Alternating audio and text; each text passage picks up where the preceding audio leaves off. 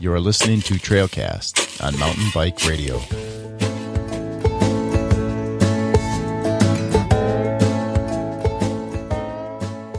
Hello, and welcome to episode 9 of Trailcast on the Mountain Bike Radio Network. Hey, Mountain Bike Radio listeners, you want to know what grinds my gears? Wilderness designations being made out of areas that contain fantastic trails, making them inaccessible to mountain bikers. This will be the third time I've talked about Boulder White Clouds.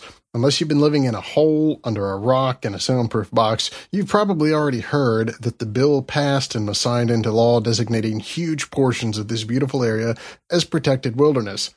I want to make a few points here. First of all, I'm not against protecting and preserving natural wilderness areas. Anyone who has been around mountain biking long enough has seen great trails go away or scenic views disappear due to development.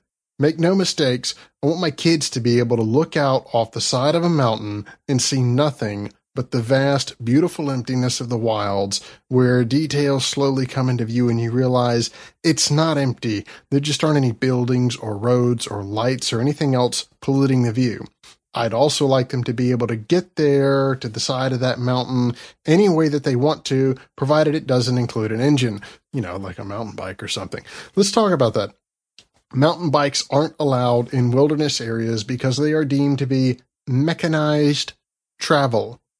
I suppose that's supposed to be somehow damaging to the wilderness or make it less wild or natural. Let's discuss what you can do. You can hike, ride horses, kayak, canoe, ski. These are all considered natural or human-powered recreation opportunities or primitive recreation, which was one of the ideas behind the creation of wilderness areas to start with. In fact, for the first 20 years wilderness designations existed, it was not illegal to ride a bike in a wilderness area. Only when commercial mountain bikes started to show up did this become the law. The problem is, the law was passed due to uncertainty. No one really knew what to expect from mountain bikers or mountain bikes, but now, more than 30 years since mountain bikes were outlawed in wilderness areas, we have a reputation, and it's actually not all that bad. To add to that, the numerous studies that show bikes have little significant impact beyond that of hiking and much less than horses. Trust me, if you've ever seen what a galloping horse can do to a wet trail, that the average mountain biker wouldn't even think about riding on, you'll understand where I'm coming from. Why can't we ride bikes in a wilderness area? It's not motorized. Mountain bikers, in my experience, volunteer more time to maintain trails than any other group. A bike is no more mechanical than the bindings on a cross-country ski. Yes, it's time we revisit what a wilderness designation means. Now, we all know that I'm all about IMBA.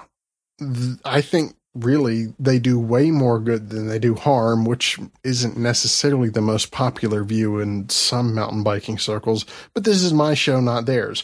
That said, IMBA has been trying to negotiate less disruptive wilderness boundaries, which has helped some, but it hasn't really addressed the root of the problem, which is that it's backwards not to allow mountain biking with all of the things that you can do in a wilderness area. I mean, why can you ride a horse or cross-country ski or use a boat that has oar locks? I mean, all of that stuff is mechanized, right?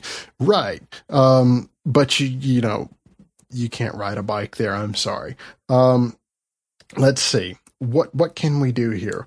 There's an organization out there that's called the Sustainable Trails Coalition. Their website is sustainabletrailscoalition.org. I'll put that in the show notes. But they're trying to address that politically. They're going to lobby in the halls of government in Washington, D.C. to have this changed. It might help if as many of my 3, make that 4. I'll get to that in a minute. There are actually 4 people that listen to the show. As many of the 4 listeners as possible gave them some support. I also sincerely hope that the good folks at the Sustainable Trails Coalition, after leaving the halls of government, will bathe, because I'd hate for them to catch something.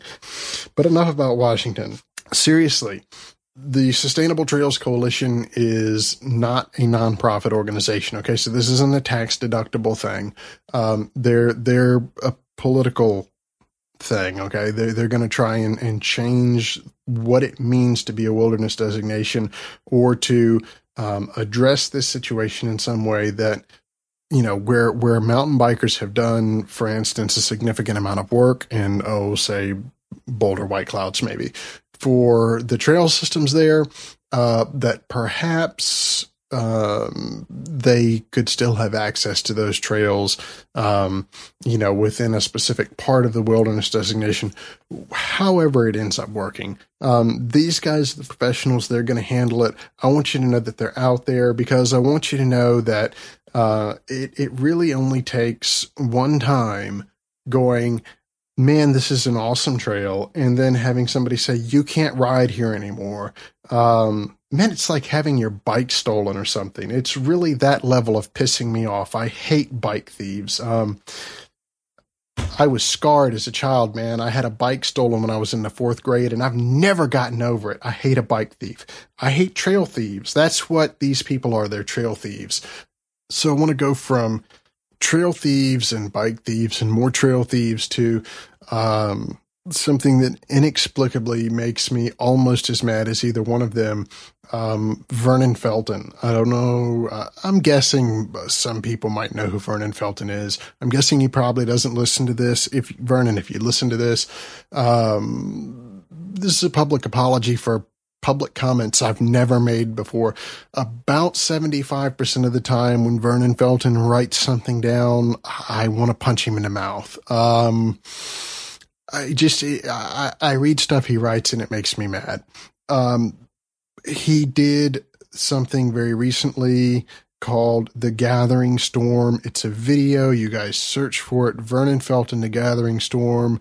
It addresses some of the views involved in all of this nonsense with wilderness areas. And there were some very interesting things brought to light in the video. And I'm not going to talk about it because I don't really want to be like, hey, look at this. This is the problem. I want other people to look at it, and I want maybe the same thing to occur to them. Sort of like I'm not hard selling the Sustainable Trails Coalition like they're the next multi-level marketing product that's going to save your life. I want you to go research it. I want you to look into it for yourself. I don't want you guys to like, oh, I'm going to give a little bit of money to them once and be done. Get behind this if you're behind it. If you're not, then don't talk to me. Watch this Gathering Storm video from Vernon Felton. It's so good that the first 25 times I see Vernon Felton in person, I'm not going to punch him in the mouth for all of the stupid things that he says that piss me off. Watch the video. I want to talk about something a little bit less stressful. Okay. Lots of times I go riding. It's with groups of people, and don't get me wrong, I like riding with people. The conversations can be good. It's fun to stop and session stuff with people. Everybody can learn something. You can push each other, you can push each other along. I ride a whole lot faster with some of the guys that I ride with than I would normally ride by myself. And it's because that's the way that they want to ride. And it's not beyond my skills to keep up. It's just beyond where I would push myself if I was riding by myself. So, that said, it can be great fun. The problem is some places it seems like people really want to ride specific trails. I'll use, for instance, Montgomery Bell State Park in Tennessee. It seems like everyone who can do more than ride just the red loop there wants to ride the race loop, possibly incorporating Back Blue in there. And that's fine, except that there are a lot of other trails out there. I kept hearing about those trails. One of those trails in particular, the Goat Path, as a super little like technical ringer. But alas, every time I was out there on the race loop, we rode right past it because it's not actually part of the race loop. So you have to commit to riding the entire race loop to get to and from it. And I promised myself that one day I would subject myself to the race loop once while I was out there to check out the goat path. And I'm glad I did. What a trail. I mean, next time I'm out there with a group, I'm going to lead the group. And as we're going up Charlotte's Ridge and we loop around, I'm going to cut right down the goat path and I'm going to take everyone down the goat path. It's got this little tight, semi-technical descent sort of thing going on. Nice tight trail. It doesn't see as much traffic as a lot of stuff. So it really is a close trail. So that's really cool. It reminds me of being, kind of way out in the country where you've got, these little bitty narrow trails and it's just a well-defined trail, but it's like you're dragging your handlebars in a brush on both sides. It's cool stuff. So you got this tight little semi-technical descent and, you drop down to this great big gully that you cross repeatedly. I mean, I'm not doing it justice. Think about like a 30-foot tall G out. And then you got a good climb back up, like some tight, rooty switchbacks. And really the only problem that I noticed is that while a race loop obviously gets trimmed for races, it's clearly been some time before anybody bothered, since anybody bothered to trim any of the encroaching vegetation on the goat path. So while the trail is, the path is well defined, maybe the brush does get a little bit tight. There are a couple of briars sticking out there. Do what you got to with that. I'll take all of the brush growing in there as a clear indication that there aren't enough goats on the path and leave it at that. I said something earlier about 4 listeners and not 3. And my mistake, because a couple of episodes ago, maybe Richard and I were goofing around. And like I said, every podcast, kind of the running joke with podcasts is we got 3 listeners, right? Okay. Well, that's a big podcast. Most of them have 2. We're lucky because, Ben, syndicates this for me on Mountain Bike Radio. I figure every now and again somebody accidentally listens to it and we make it 3, right? But Aaron shot me a message on Facebook and he said, "Hey man, I listened to your show. I want you to know you got 4 listeners, not 3. It's awesome. Thank you."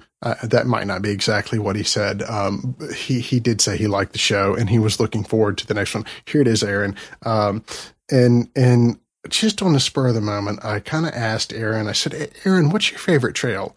Because I didn't know where Aaron was from or anything. I just said, "What's your favorite trail, Aaron?" Because I'm always curious about what somebody's favorite trail is.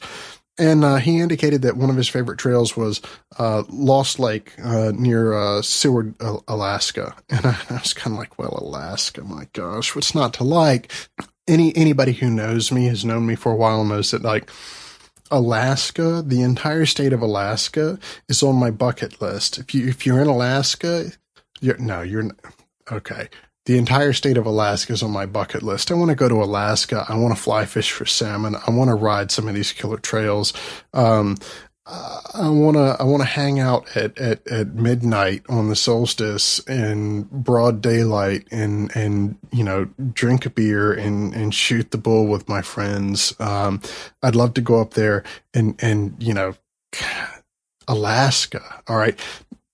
Lost Lake, he said. Lost Lake is one of my favorite trails. Aaron, man, if I ever make it to Alaska, I'm going to make a point to get to Seward now because Lost Lake, like I went looking for it. He sent a video that had some footage from Lost Lake, and I went looking for some other stuff. I found a bunch of pictures and just some great stuff on Lost Lake. For a shortcut for a little bit of background on Lost Lake, you can hit MTB Project. That's mtbproject.com. I'm sure you guys probably all heard about them. If you haven't, mtbproject.com.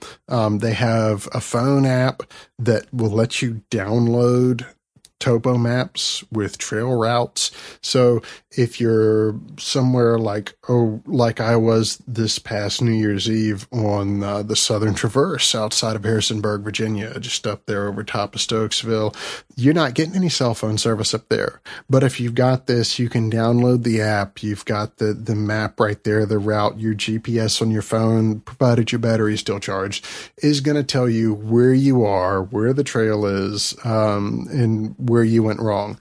They've got a little write-up on the trail. It looks like a fantastic ride. All I can tell you is all of these like stereotypical images that you see of Alaska where everything is beautiful, all of that applies to this trail. I'm talking about like 2,200 feet of ascending and 2,200 feet of descending. You ride up to this lake, which is apparently absolutely gorgeous. I mean, unless my eyes deceive me, the pictures of it, the video of it, it's fantastic. It's great stuff. It says things that you need to know about the trail in case you're planning on going out there without doing any research. You need to know bear and moose are present in the area. I think I remember somebody having problem with moose. Beware. It says the best way to avoid an interaction, and this might help more than just lost lake riders, is not surprising an animal. Use bells or sing or travel in a group. Hey, I got a little cowbell I like to zip tie to the bottom of my seat during deer season so that I don't get shot. The problem is that some of the guys that I ride with want to shoot me when I do that. But anyway, hey, better the devil you know, right? So, fantastic trail. I'm going to throw this out there.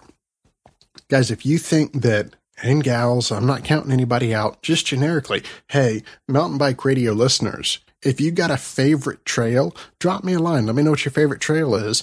I'm going to look at it and, man, I might give you a shout out on the air and say something about your favorite trail. Hey, maybe you're hoarding your favorite trail. You don't want a bunch of traffic there. I have a feeling Lost Lake is hard enough to get to. They're not going to see a great big bump in traffic because I said something about it.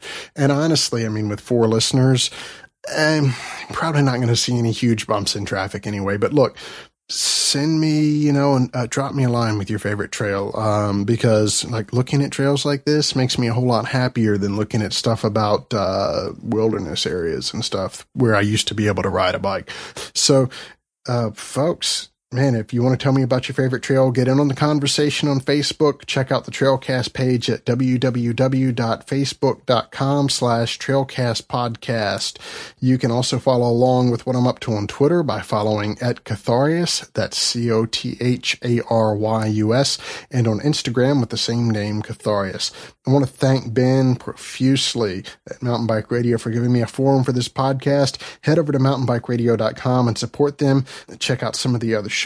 Remember, you can get them through Stitcher. You can download the Mountain Bike Radio app from the iTunes Store, Google Play Store. You can also grab the podcast through iTunes. Guys, if you like Mountain Bike Radio, hit the rating section, give it a review. Hey, good reviews make the podcast easier for everyone else to find. And so that's a big deal. You guys can join Mountain Bike Radio as members. There's a lot of great stuff out here. Even your friend who doesn't really mountain bike, but maybe like he's hung out some with you and said something about it. Recently on LW Coaching, they did like your couch to 5K stuff. They did a couch to 50-mile thing. I might need to get with the program. It sounded pretty good. Now, I don't spend a whole lot of time on the couch, but I've never done a 50-mile race either. So you just never know. Hey, look out. I might, no, I won't pass Ben. He's probably much faster than me. Anyway, guys, that's it for episode 9 of Trailcast. Thanks for listening. And remember, you don't need mountains to mountain bike, but you do need access to trails.